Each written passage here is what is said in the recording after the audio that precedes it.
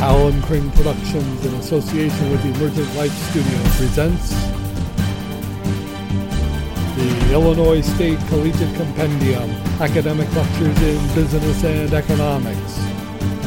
This is Business Finance, FIL 240 for spring semester 2024.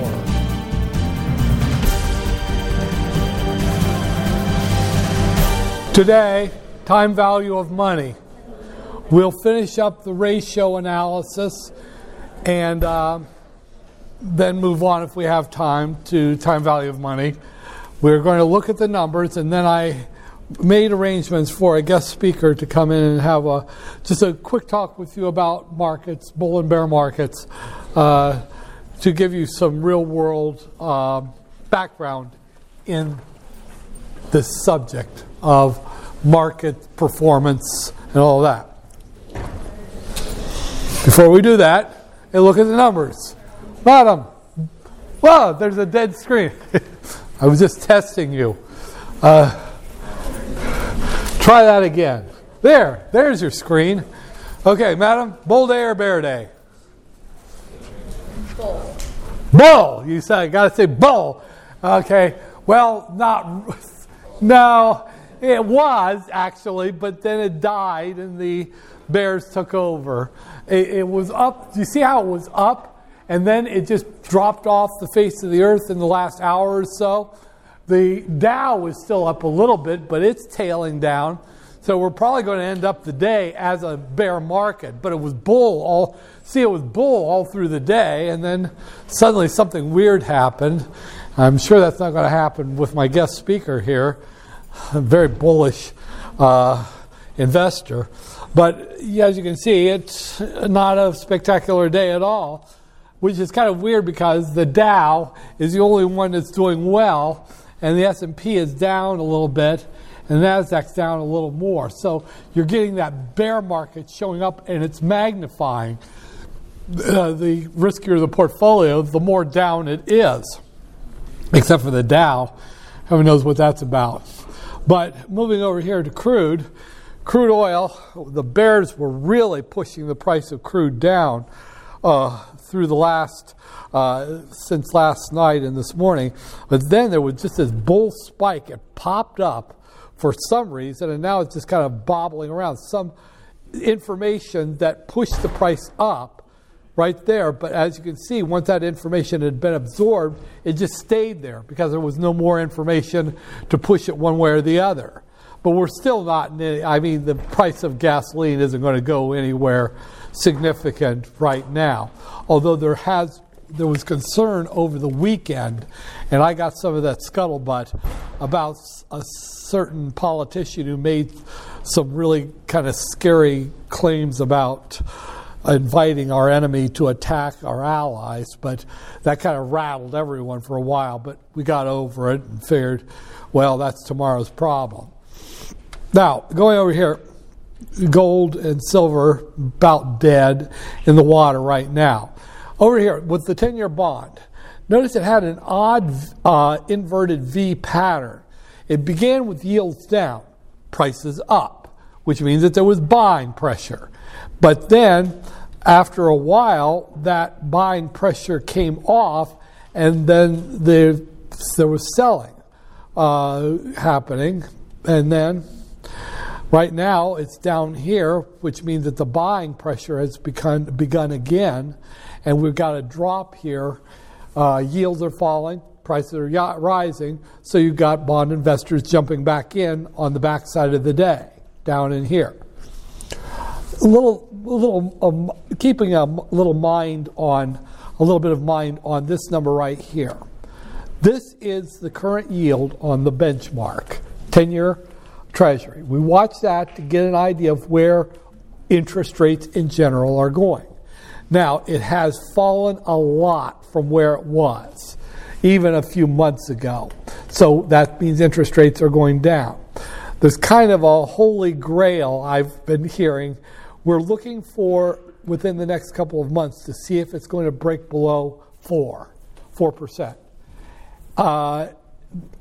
With interest rates falling, that's great for business activity, consumer spending, confidence, and all of that kind of stuff. We're loving this.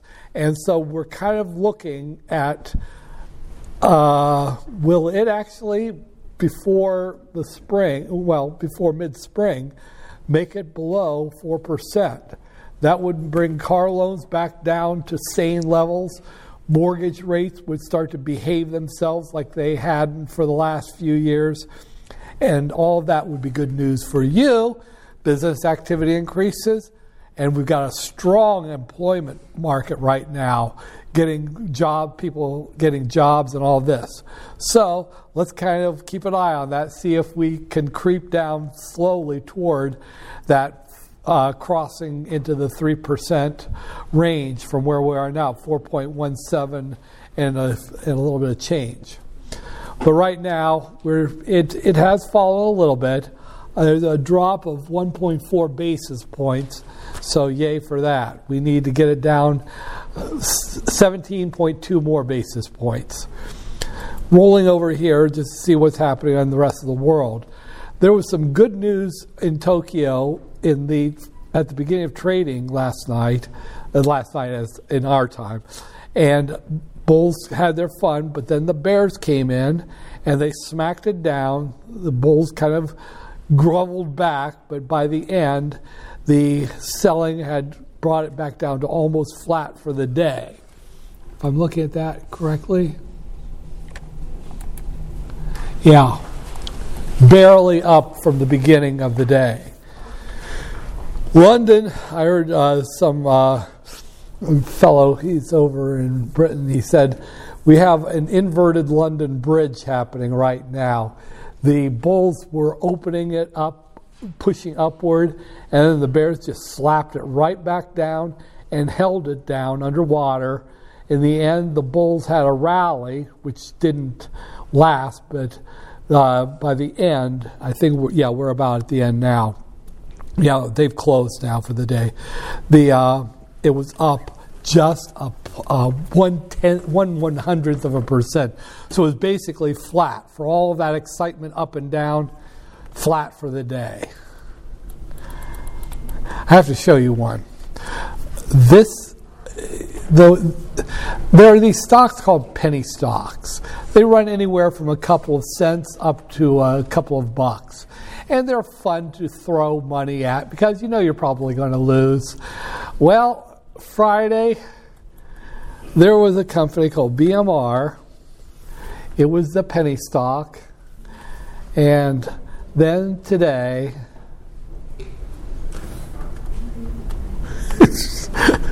658% increase in one day. That would be like you put $100 into it on Friday afternoon, and then today you collect $650 from the investment in the stock. Just an insane. You don't see that hardly ever. Anything of that magnitude, a penny stock that just blew the doors off on its way up. From what I can gather, all of the excitement is about their video technology, which is what Microsoft and several others are now trying to get ready to put into the next generation of Xbox and all of that, or PS2 and Sony, is where you use artificial intelligence in its predictive configuration, where it knows what's going to happen, or it has a very high probability of what will happen in the next millisecond in a video. And then it can make that happen on its own to create this perfectly smooth, extraordinarily realistic looking environment, even in 3 dimensions. And that will be, and apparently this little pissy company has made some pretty impressive advances, which may be embraced by the big dogs because it looks stable and it looks like it's ready for production, or at least close to it. That's as far as I can hear. You know, it's just a company. It doesn't have a beta. Its PE ratio is not applicable because it's losing money. You don't have a PE ratio if EPS is below 0, and it doesn't pay a dividend, but there you are, right there. Just a monster explosion on the company. So that does happen. Dreams do come true, but it is very, very rare. And most penny stocks, they stay that way forever. And this one is sort of like a Cinderella tale. But anyway, if you want to throw money at penny stocks, you can point to this and say, sometimes it happens. Anyway, enough of that. And now, as I said, before I go on to anything else, I had a guest speaker here. I told him I'd give him a little bit of time, so yeah, he's here to talk about bull markets. So give me a second. There we go.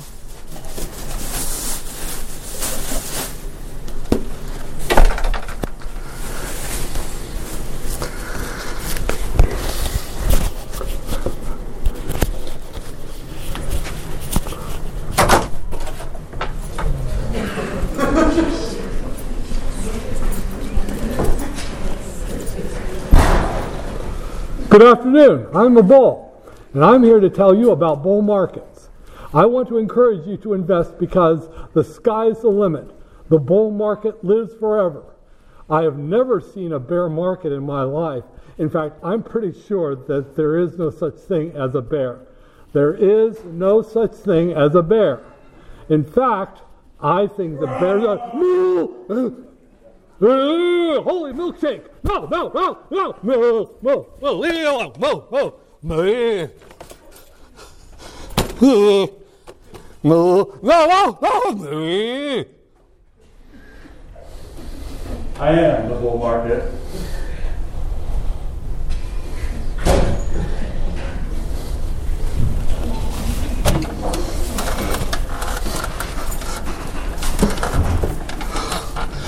Ratio analysis.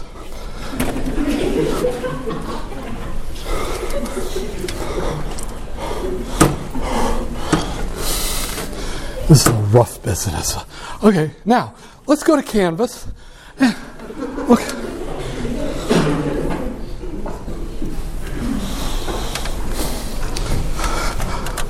Where the hell was I? Okay, here.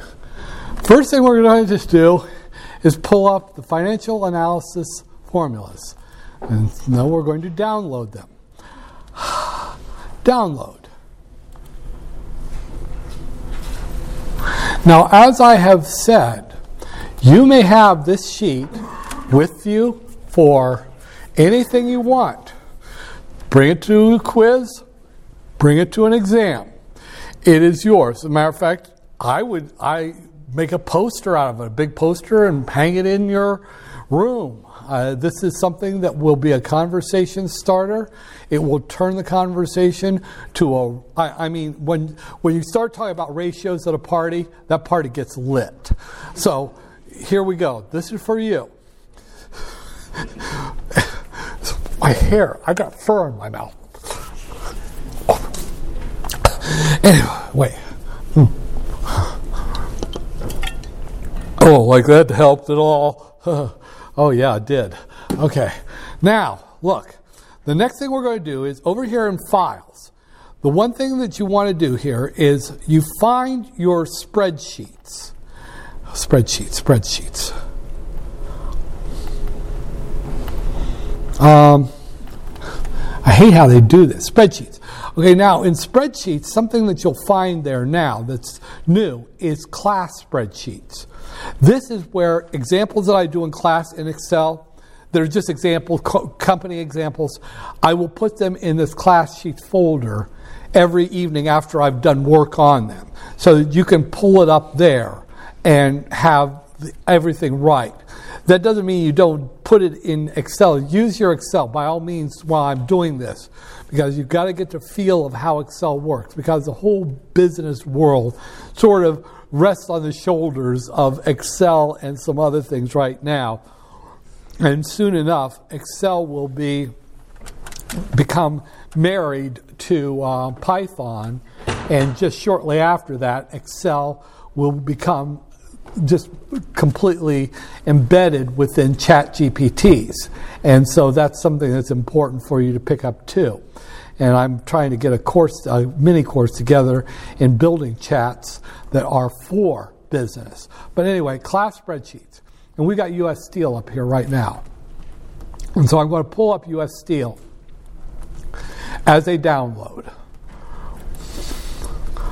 I'm going to download it, and then we can work on it here together.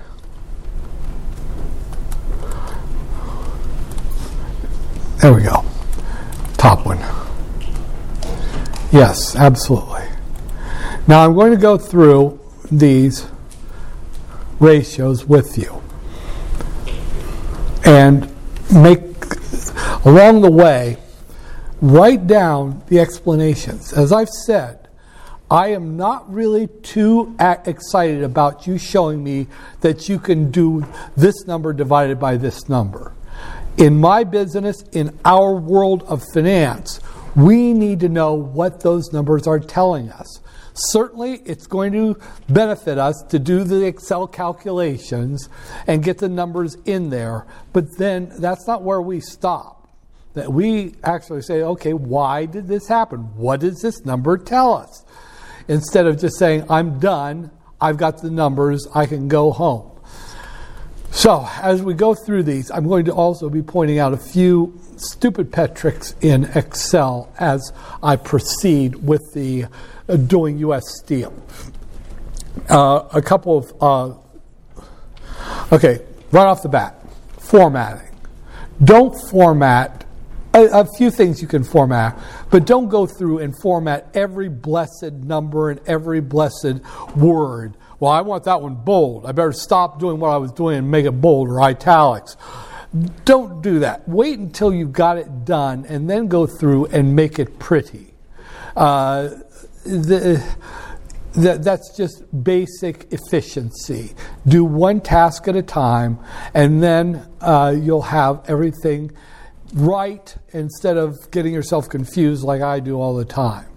But you'll also see me along the way just quickly doing something just so you can see, okay, this is how you do this formatting trick or that formatting trick. But right off the bat, we have the liquidity ratios, as you can see, and this mouse is going to be the death of me. It's double clicking all the time now. So anyway, so we've got these ratios. We started last time with liquidity, and now what I'm going to do is I'm going to copy the liquidity ratios over so that it captures the previous 2 years, like that. Yep, this mouse has about had it now. Seriously. Control C, Control V, Control V. Yeah. My God, this mouse is about, now it's about dead. Control C, Control V. Oh boy, I might not have a mouse today. I might have to raid the one in my office. Hang on here. Oh, whew. I can't copy. It won't work on the 2021 because there was no the balance sheet went back only 2 years, so I don't need to worry about 2021 there. Now, going on though, just to keep this moving. With these ratios. I did the liquidity ratios. Now the next thing I'm going to do here is I'm going to do the profitability ratios. And if I go here to my Excel spreadsheet, I see, downloads, let me get that, there it is.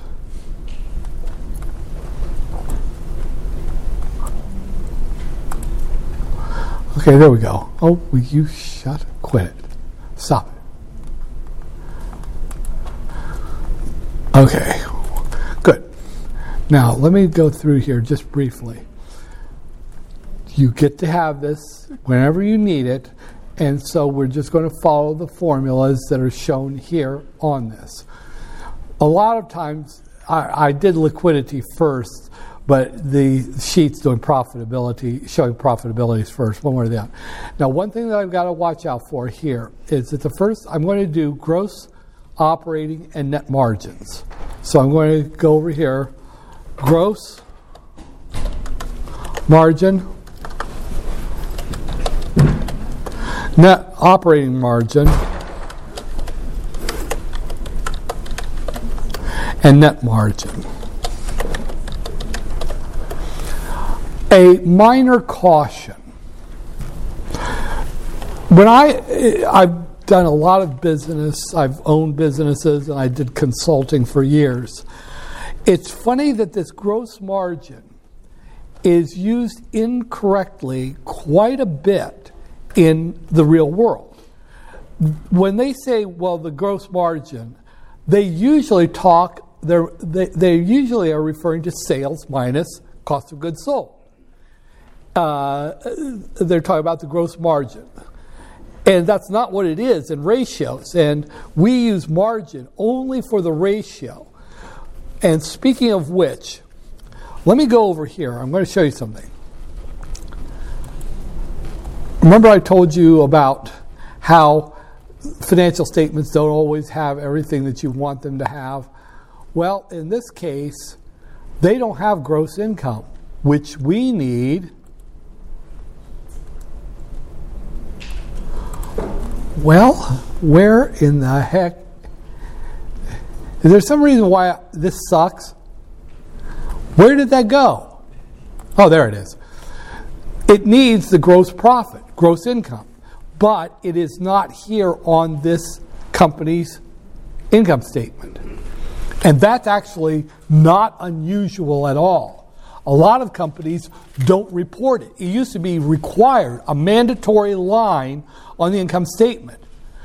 The only company I've seen recently, if I remember right, Target, had the gross income line. But a lot of companies don't even bother with it now, so I'm going to have to put it in here. I'm going to go and highlight row 7, and I'm going to right-click Insert, and I'm going to write here, gross income. I mean, it's not hard to calculate. It's just your equal to your sales minus your cost of goods sold. There you go. And then I can drag it over a few lines. There you go. So I caution you, not just in this one, but in a lot of them, you might have to manually insert the gross income line. It's nothing terrible. It's just a little pain. And then I can do gross margin. Now, if you look at the formula sheet, gross margin is gross profit or gross income over sales. Profit and income are two words for the same thing. So I will say equals, and I'll go over here to the income statement, gross income, cell B7, over total sales, cell B4. Now I'll try to remember to call out what cells I'm doing, because if you're listening to the podcast, that's going to make it easier for you to know where I am. Okay, so we got gross margin. Now the next one we want is operating margin, which would be equal to, that is operating income. Well, this company doesn't call it operating income. They call it earnings before interest and taxes, EBIT. So we'll just put in equals in the income statement, cell B17 divided by cell B4.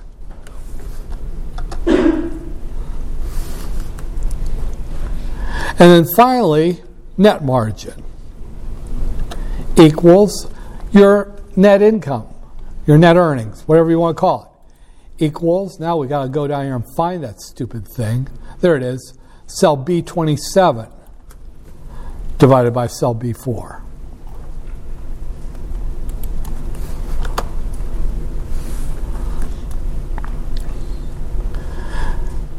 Now, these are percentages.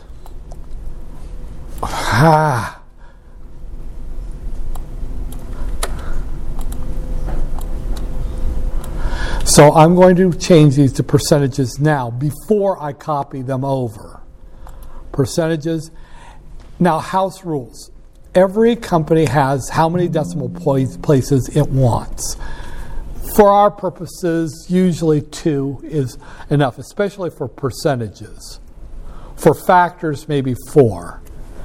But I'm going to fix these now so that when I copy them over, I said when I copy them over, yep, this mouse is about had it.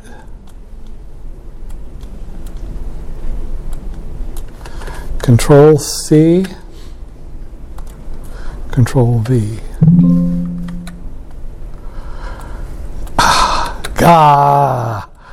Okay. Calm. Yeah. Yeah, back in the consolidated statements of operations, I couldn't see what you had for G7. For which one? For net? Yeah, for the grocery. For the net margin? Yeah. Okay. That would be equals. Now I'm going to go back over here to the consolidated income statement, and I'm going to go down to cell B27, net earnings. And I'm going to divide that / by total sales, B4. Got it? Good. Now, let me go back and explain myself. Gross margin. See that 12.46%? That's telling you that of every dollar in sales, only 12.5 cents survived the wholesale costs. That's what that's telling you. That's what gross margin just says in a nutshell. Notice how that has collapsed from 2 years previous, when it was about 28.33 cents of every dollar. It's now crashed down to 12.5 cents, less than half. So in other words, as I had mentioned last Wednesday, their wholesale costs are eating them alive. Their wholesale costs are going up faster than sales. Now, here's the thing. The easy question. No, not an easy question. Let's try this. Madam, why would a company let wholesale costs go through the roof when it's without the sales keeping up? Why isn't U.S. Steel just passing its wholesale costs along to its customers? That would keep gross margin from collapsing. If you just pass along your cost, your wholesale costs are going up, well, you just pass that along to your customers. Why isn't this company doing that? It's not easy to answer. I'm just looking for a genius. What did you say? Keep the customer happy. Well, I like to have my customers happy, but I like it if I'm rich more. If you're sad and I'm sad, that's great. But if you're sad and I'm happy, that's better. Here's the thing, it's competition. That's the problem. In an industry where there's competitive pressure, you can't just pass along your costs. And steel is a global competitive environment. You've got countries all over the world cranking out steel. And so you can't just, our costs went up, we'll just jack that along to the customers. You can't do that. It doesn't work. You can bring up your price a little bit, but you can't pass everything along. Not if your competitors aren't. They'll just walk right away from you. This is the same thing that happens in retail, in grocery stores. You say, well, look, these prices have just gone through the roof. And of course, obviously, they're passing along their costs. but they are not passing along hardly any of their costs compared to what they're eating. U.S. Steel is eating its rising wholesale costs. Even these companies, these stores where you see the prices of the groceries going up, you would not believe how much they would have gone up if all those companies had just passed along their costs. You see, unless you're a monopoly or an oligopoly, you can't pass along your costs, all of them, because you've got competitors who are just going to say, we won't, and we'll take your business.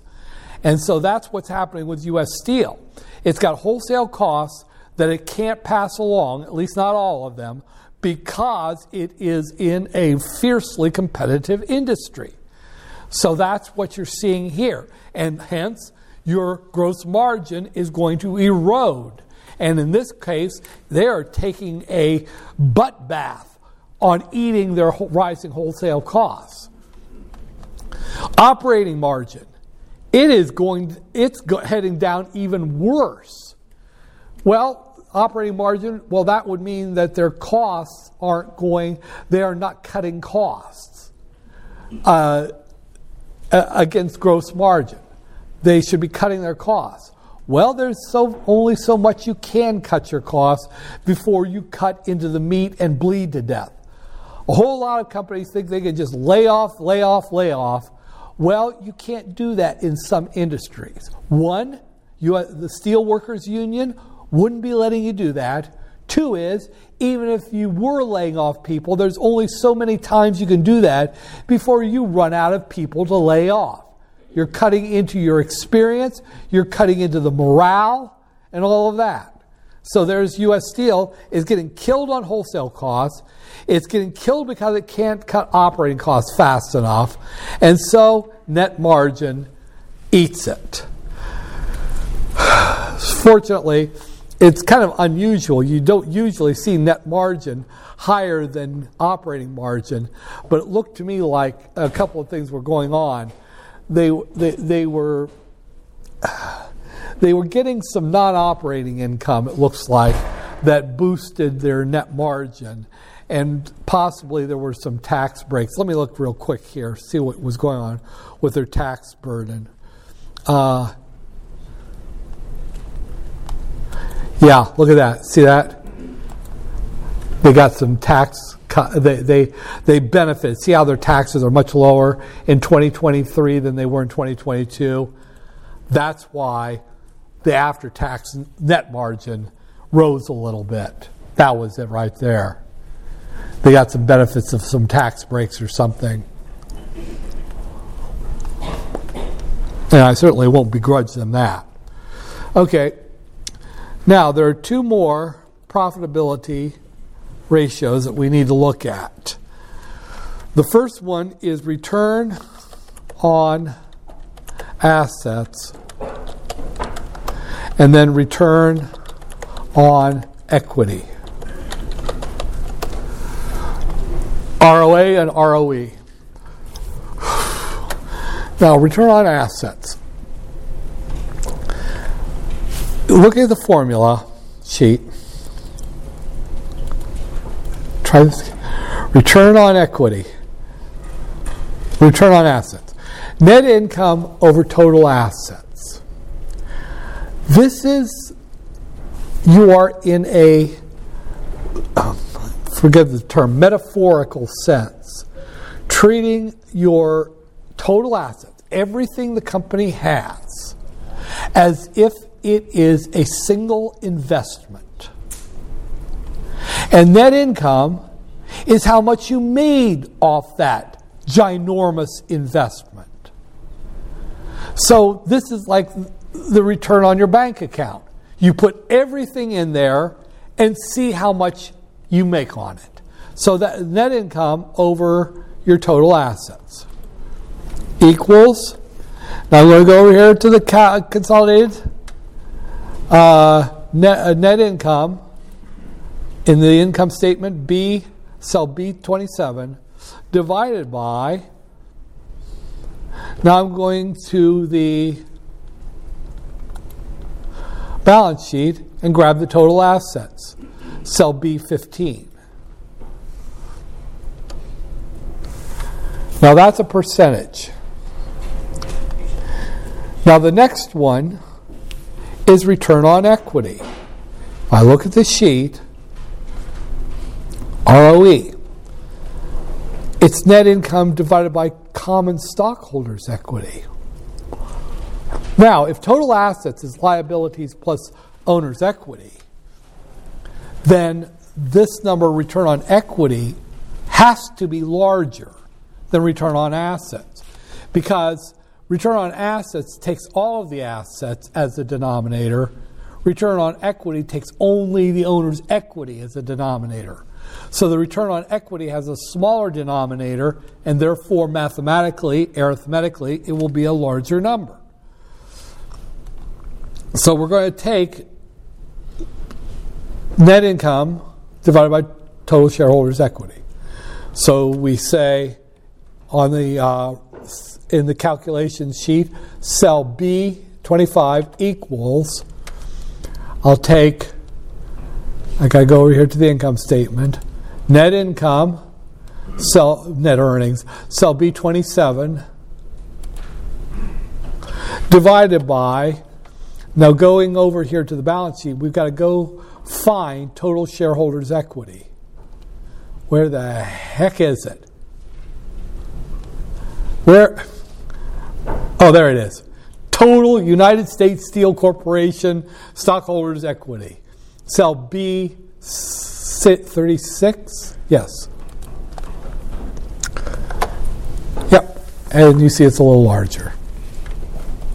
Twice as large, in fact. Now I'm going to turn both of those, highlight those two returns, and I'm going to turn them into percentages to 2 decimal places. So for 2023, ROA was 4.38% and ROE was 8.10%. And then I'll copy those over to the year previous.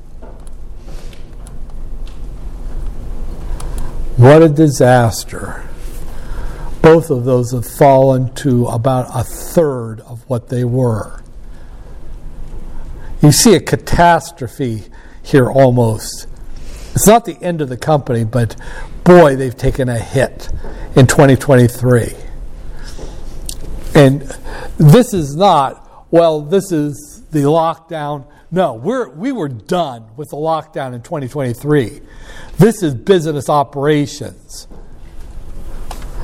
Bit the bullet on this one.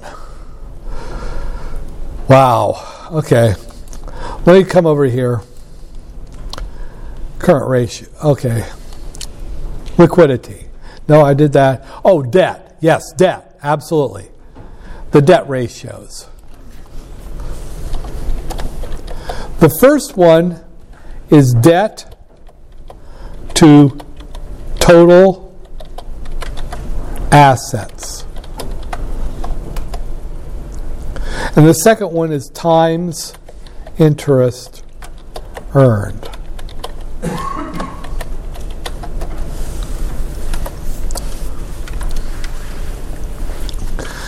Now, see that first one, debt to total assets? We have a couple of other names for that. One name for it is capital structure.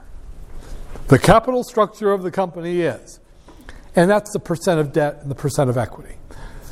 Now, the other thing is that we don't take total liabilities. All we look at for the debt to total assets is their long-term debt. So let me show you. Going to, in the calculation, cell B28. I'm going to take equals, and I'm going to the balance sheet, and I'm going to find long-term debt. Cell B24. Use just long-term debt for this. I mean, in a purist world, we take all the liabilities, but the debt is the 800-pound gorilla divided by total assets, which would be up above cell B15. Now this is a percentage, so I'm going here, make it a percentage, and make it 2 decimal places. Say that again? Can you redo what we divide? Do it again. Watch. I'm going to do equals. By all means, ask me to do it again. That's great. Equals, and I'm going to take only the long-term debt. And this can be a real maze finding what you want in this briar bush. It's right here, cell B24. And then I'm going to divide it by total assets, cell B15.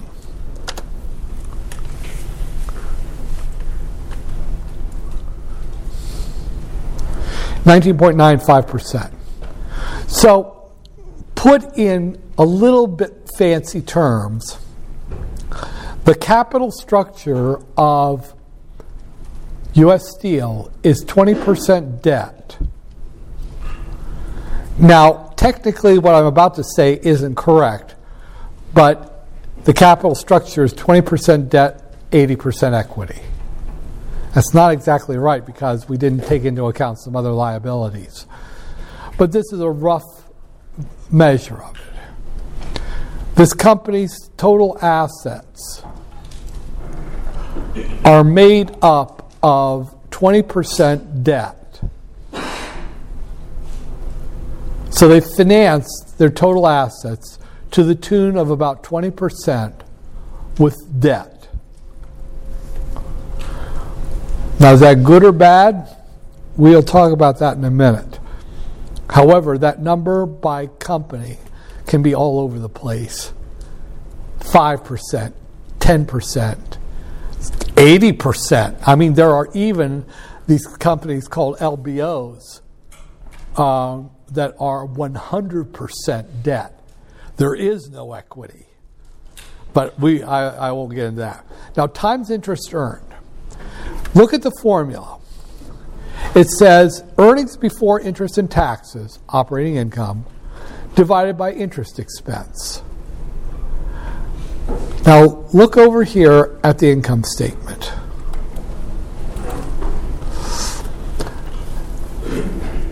Look, here's the EBIT line, B17. The very next line is their interest expense. So EBIT is how much money there is to pay the interest expense. So times interest earned just takes the ratio of those equals EBIT. Where the heck there it is. Cell B17 divided by cell B18, interest expense. And I'll make that 2 decimal places.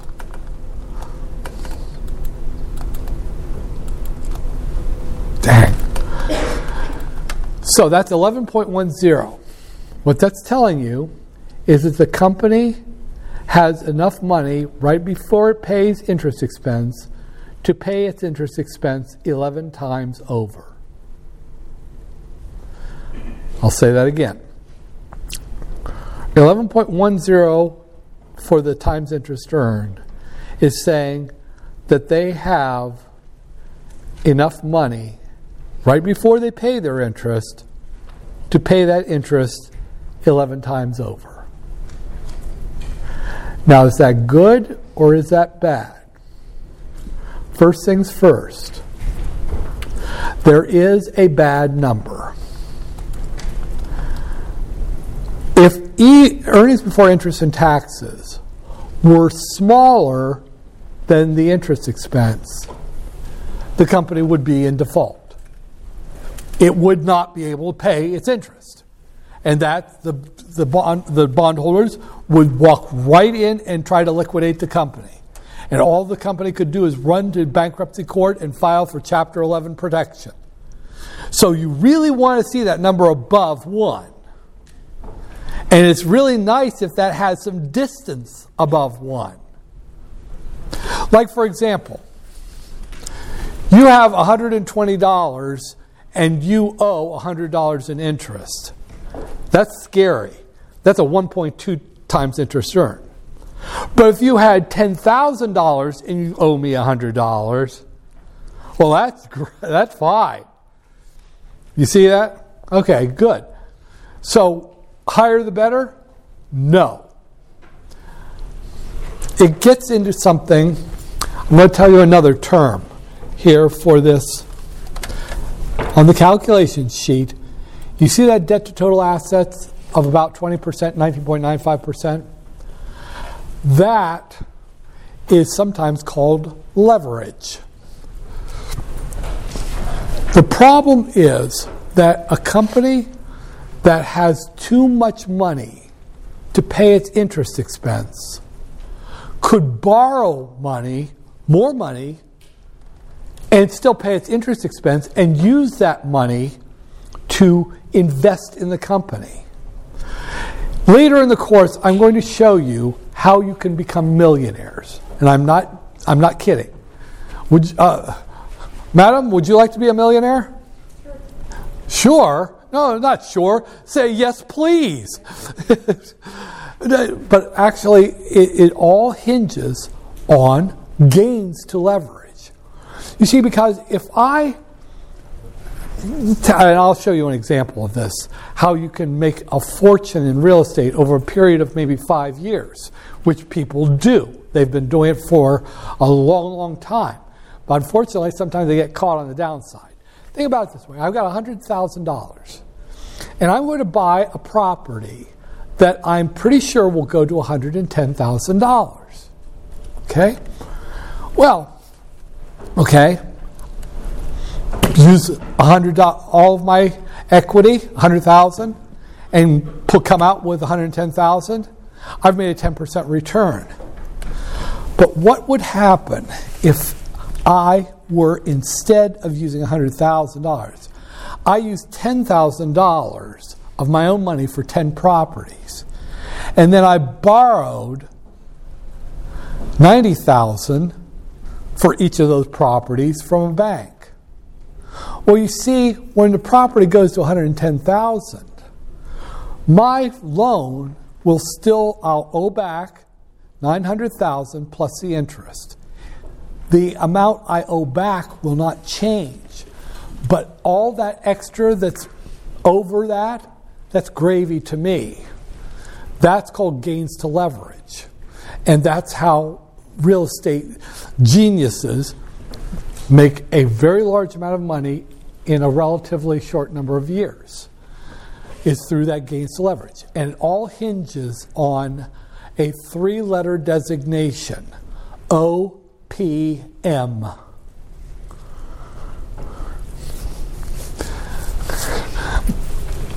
Madam, do you know what OPM stands for?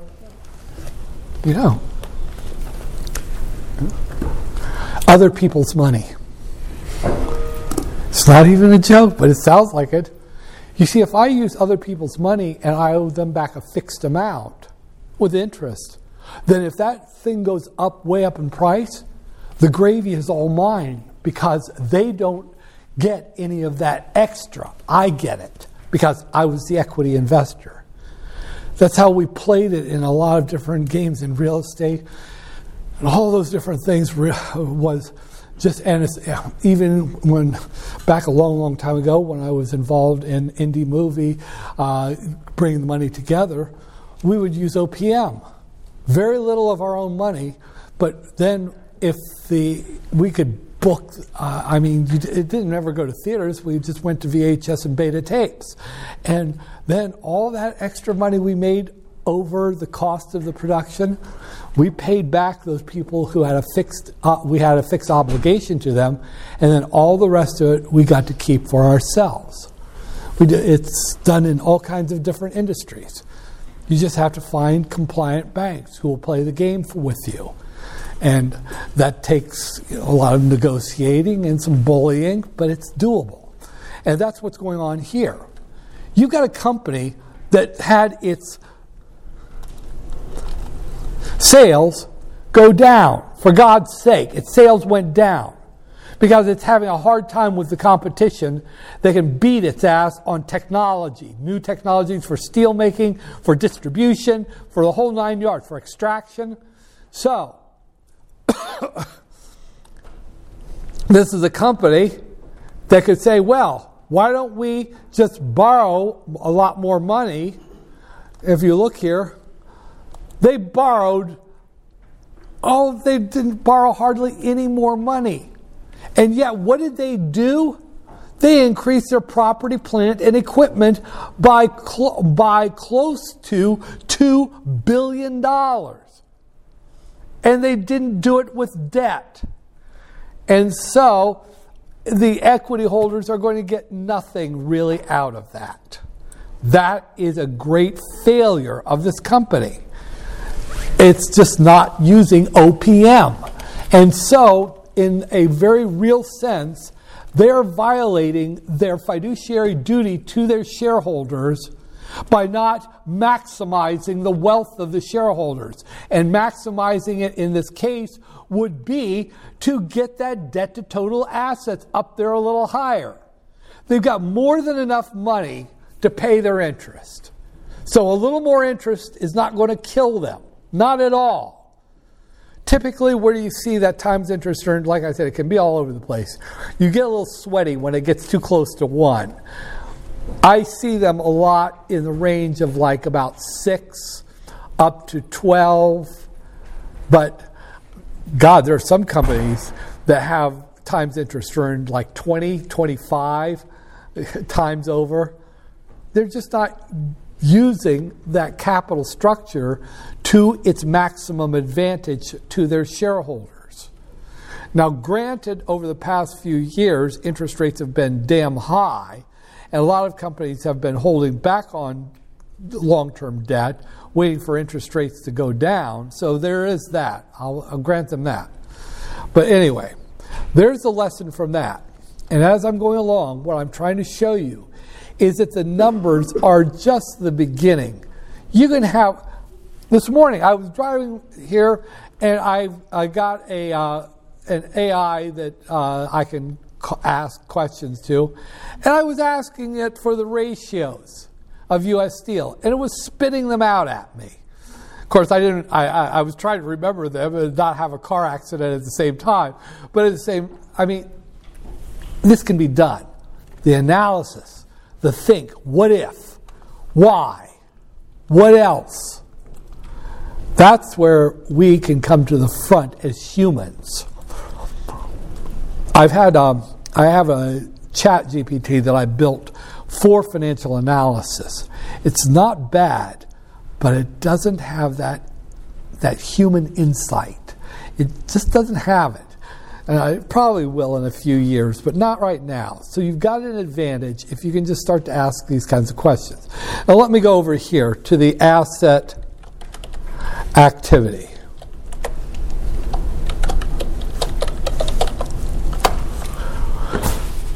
Now, the first one, average collection period. I'm not going to do it, and I have a very good reason why. That reason is because I'm lazy. If you look at the formula, the average collection period is in the denominator is average daily credit sales, which would be total credit sales for the year divided by 360 days. The problem is that finding credit sales used to be easy, now it's not.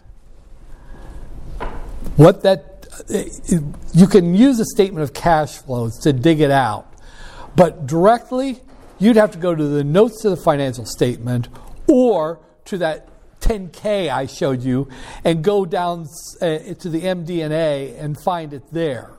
It's not an easy one to find, and I'm not in the mood to have you find it because I don't care to go searching for it.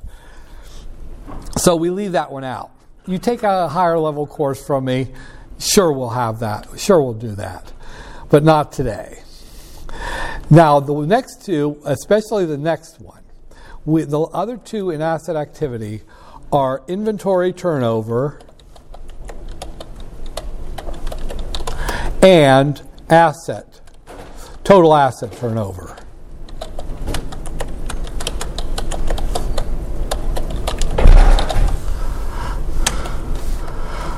Okay, inventory turnover. It's sales divided by inventory. You take your equals, go over here to the income statement, cell B4 divided by, go to the balance sheet, find the inventory, cell B4, okay, and there you go. There's your inventory turnover, 8.49 times. What that tells you is that this company cleared its warehouses about 8.5 times last year and then refilled them. I mean, if you were to count, well, that one's been here for like 8 months. No, it's overall. Overall. It wiped out its inventory and put in new inventory 8.5 times, about every month and a half. It cleared everything it had and got new in. Now, the total asset turnover goes back to something I said earlier. If you were to take the entire company and see how many times you sold the whole company and respawned it. So I'll take equals sales, again, cell B4 in the income statement, this time divided by the whole assets, the entire company. Total assets, cell B15 in the balance sheet. There you go. 0.88. So I'm going to make those, I'll make them 2 decimal places. And then copy it over. 1 period. Now, going back. Look at inventory turnover. And I've already talked about this, so this is sort of a review, a little more intensive. A huge thing since the 1990s was to increase that inventory turnover ratio. To get the inventory in and out, as fast as you can. That saves you warehouse space. Instead of holding inventory that'll last 6 months, you hold inventory that'll last you 1 month. That saves inventory, warehouse space, the opportunity cost of that space, the lights, the security, all of that. If you get everything in and out faster. Since the 1990s, because the Japanese have a system for, at least in some of their companies, some of their industries, where they have no inventory. When they need something, they just have the supplier deliver it to the factory floor. No inventory. So in other words, inventory is 0, so sales over inventory is infinity. Well, we can't do that, and we tried, and it didn't work out too well. But that just-in-time system, as we call it. But we have been obsessed with increasing inventory turnover ratio. It started at 4. We increase our turnover speed so that we have 8 times a year we turn over the inventory. Well, let's keep cranking it. 16 times over, we turn the inventory over. That means less and less inventory at any given time and a higher and higher inventory turnover ratio. That was wonderful until the supply chain broke. And suddenly, you had wiped out all of your toilet paper on the shelves, all of your bread on the shelves, all of your salted snacks on the shelves, all of your pharmaceutical lightweight stuff like alcohol, hydrogen peroxide, toothpaste. All of a sudden, you sold them all. By golly, you got them out of that inventory and sold them. Now let's order more inventory. Wait, what? Where's the inventory? You say you can't get it to us. Why can't you? Oh, because your suppliers can't get it to you, so you can't get it to us. As soon as the supply chain started to break down, it just collapsed. That's why storage shelves were empty during the lockdown. And they haven't even recovered yet. Don't let any of these ingeniouses tell you, well, it was a complex thing with a lot of different global factors. Bullshit.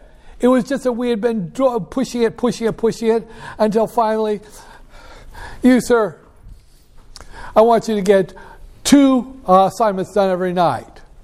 Well, I'm going to increase that to 4. And then, fine, okay, let's get it to 8. You can push yourself harder and harder. Well, you know what finally happens? You say FTS before my head explodes. You can do it only for so long. It all happened one night when you couldn't do the homework because you'd eaten at Taco Bell and you couldn't take your homework into the bathroom with you. I understand. I'm with you there. Don't send that to me as an excuse in your email. Seriously, dude.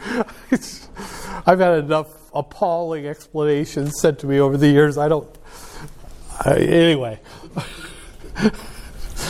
That last one was just too much information, too much sharing.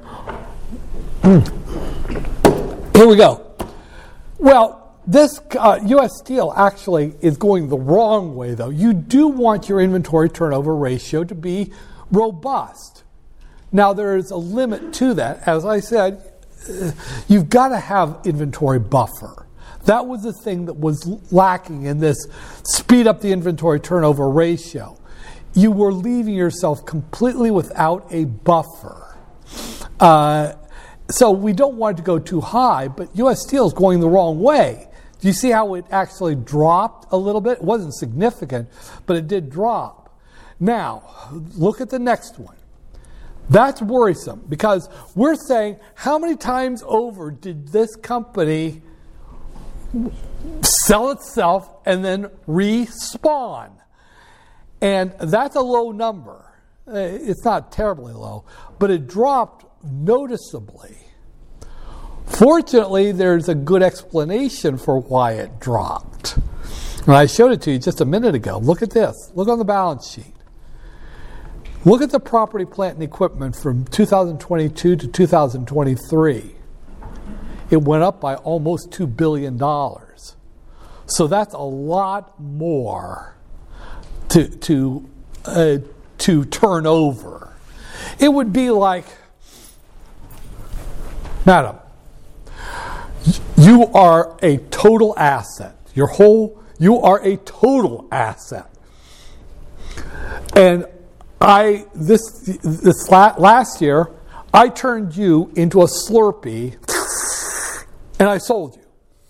Okay? Well, since that time, you have gained a lot of, oh God, I'm going to go with you, bro. Yeah. Okay, I'll stick with you. You gained a lot of weight, about 25%.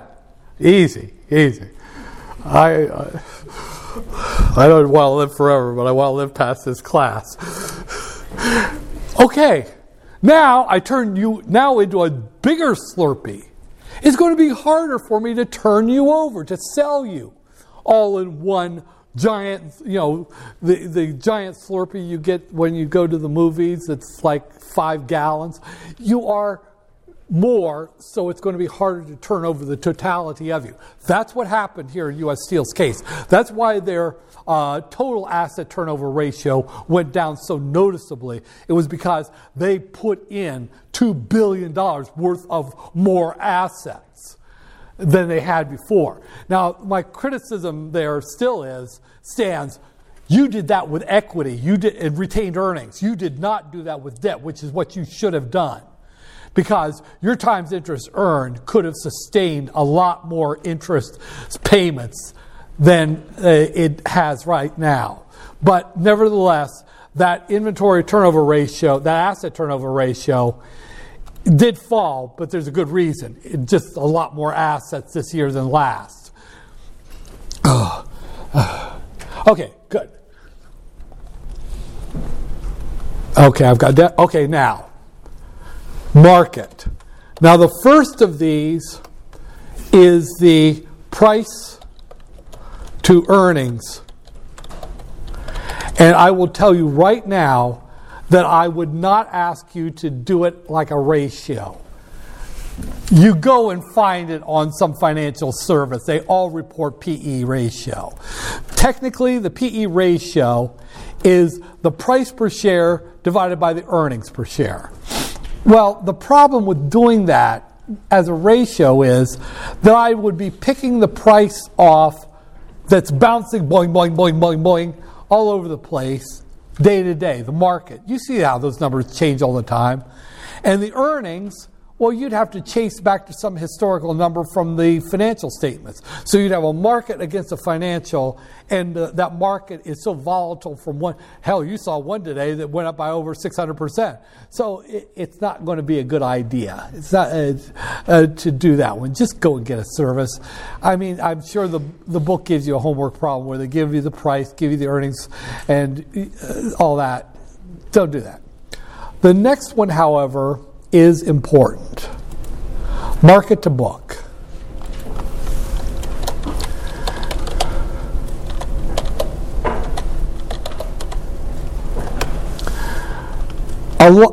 Your textbook earlier, I think it was chapter 3, they said that there is this number, take the market value of the company minus the book value of the company. That's a terrible way to do it, simply because you'd be looking at billion-dollar companies and trying to compare those to million-dollar companies. So the market-to-book difference of market minus book would be, you couldn't do any comparison. Market-to-book, however, takes the market value of the company. That's the market cap. It's right there for you on any service, and divided by the book value. That's the total shareholder's equity. Now let me explain why this is a very useful thing for you. Looking around here, I've got to find someone I haven't bothered for a long time. Someone who looks, you sir, I haven't bothered you. That's right, you. The intellectual with the glasses and all that. Okay, here. You are my son. It wasn't my fault. Look. It was Decatur. And truck stop. But anyway.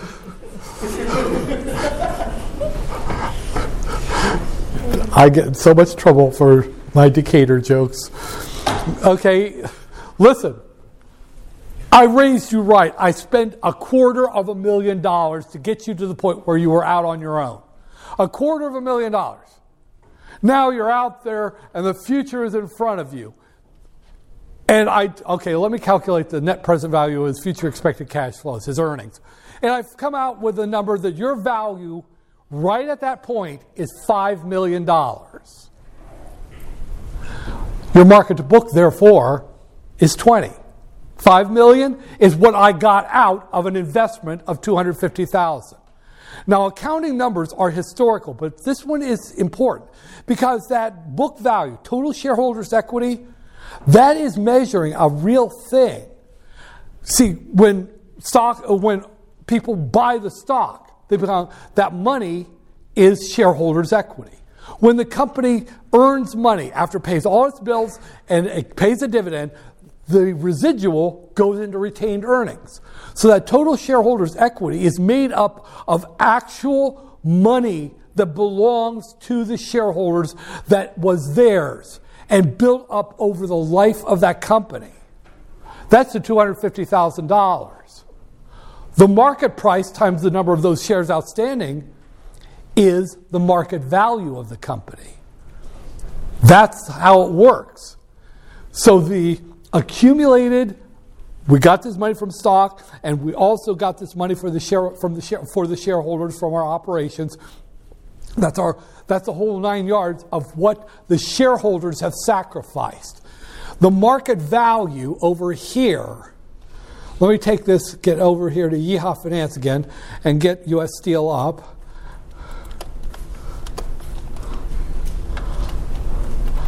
There it is, $10.242 billion. That is what the market says. All of that money has created in value. That $10.242 billion is the $5 million in my example with him. So if I took this number, and you got to watch it. This is where I screw up so much. These numbers, let me go over here to the balance sheet. See the total shareholders' equity here? Right here, it's the 11,047. That's in millions. So that's 11,047 million. So you've got to watch it because usually Yeehaw Finance gives things in billions. So I've got to write that top number, the market value, in millions. So what I'll do is I'm going to put it over here, and I go over here to the, I'm going over here. I have to turn that into millions. So that would be 10,242 million. You got to watch that. It's just one of those things.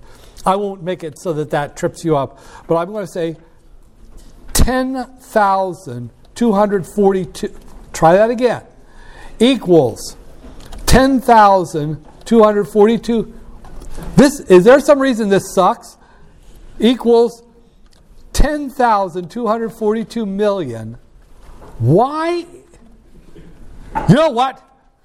Equals 10 million.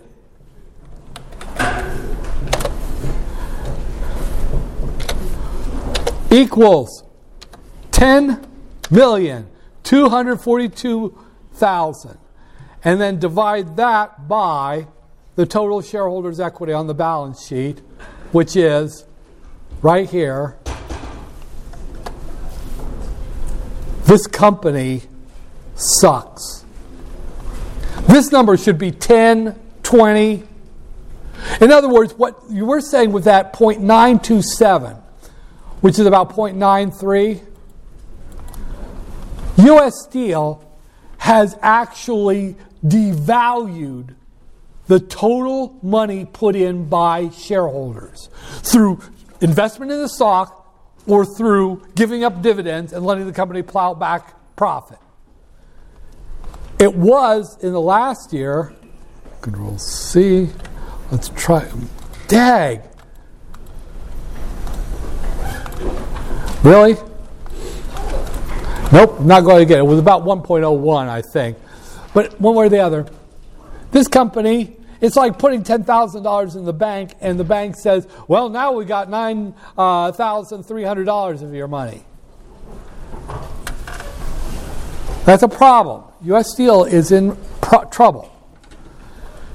I will save this, and it will be in your worksheets later this afternoon. That's all I have for you today. I thank you.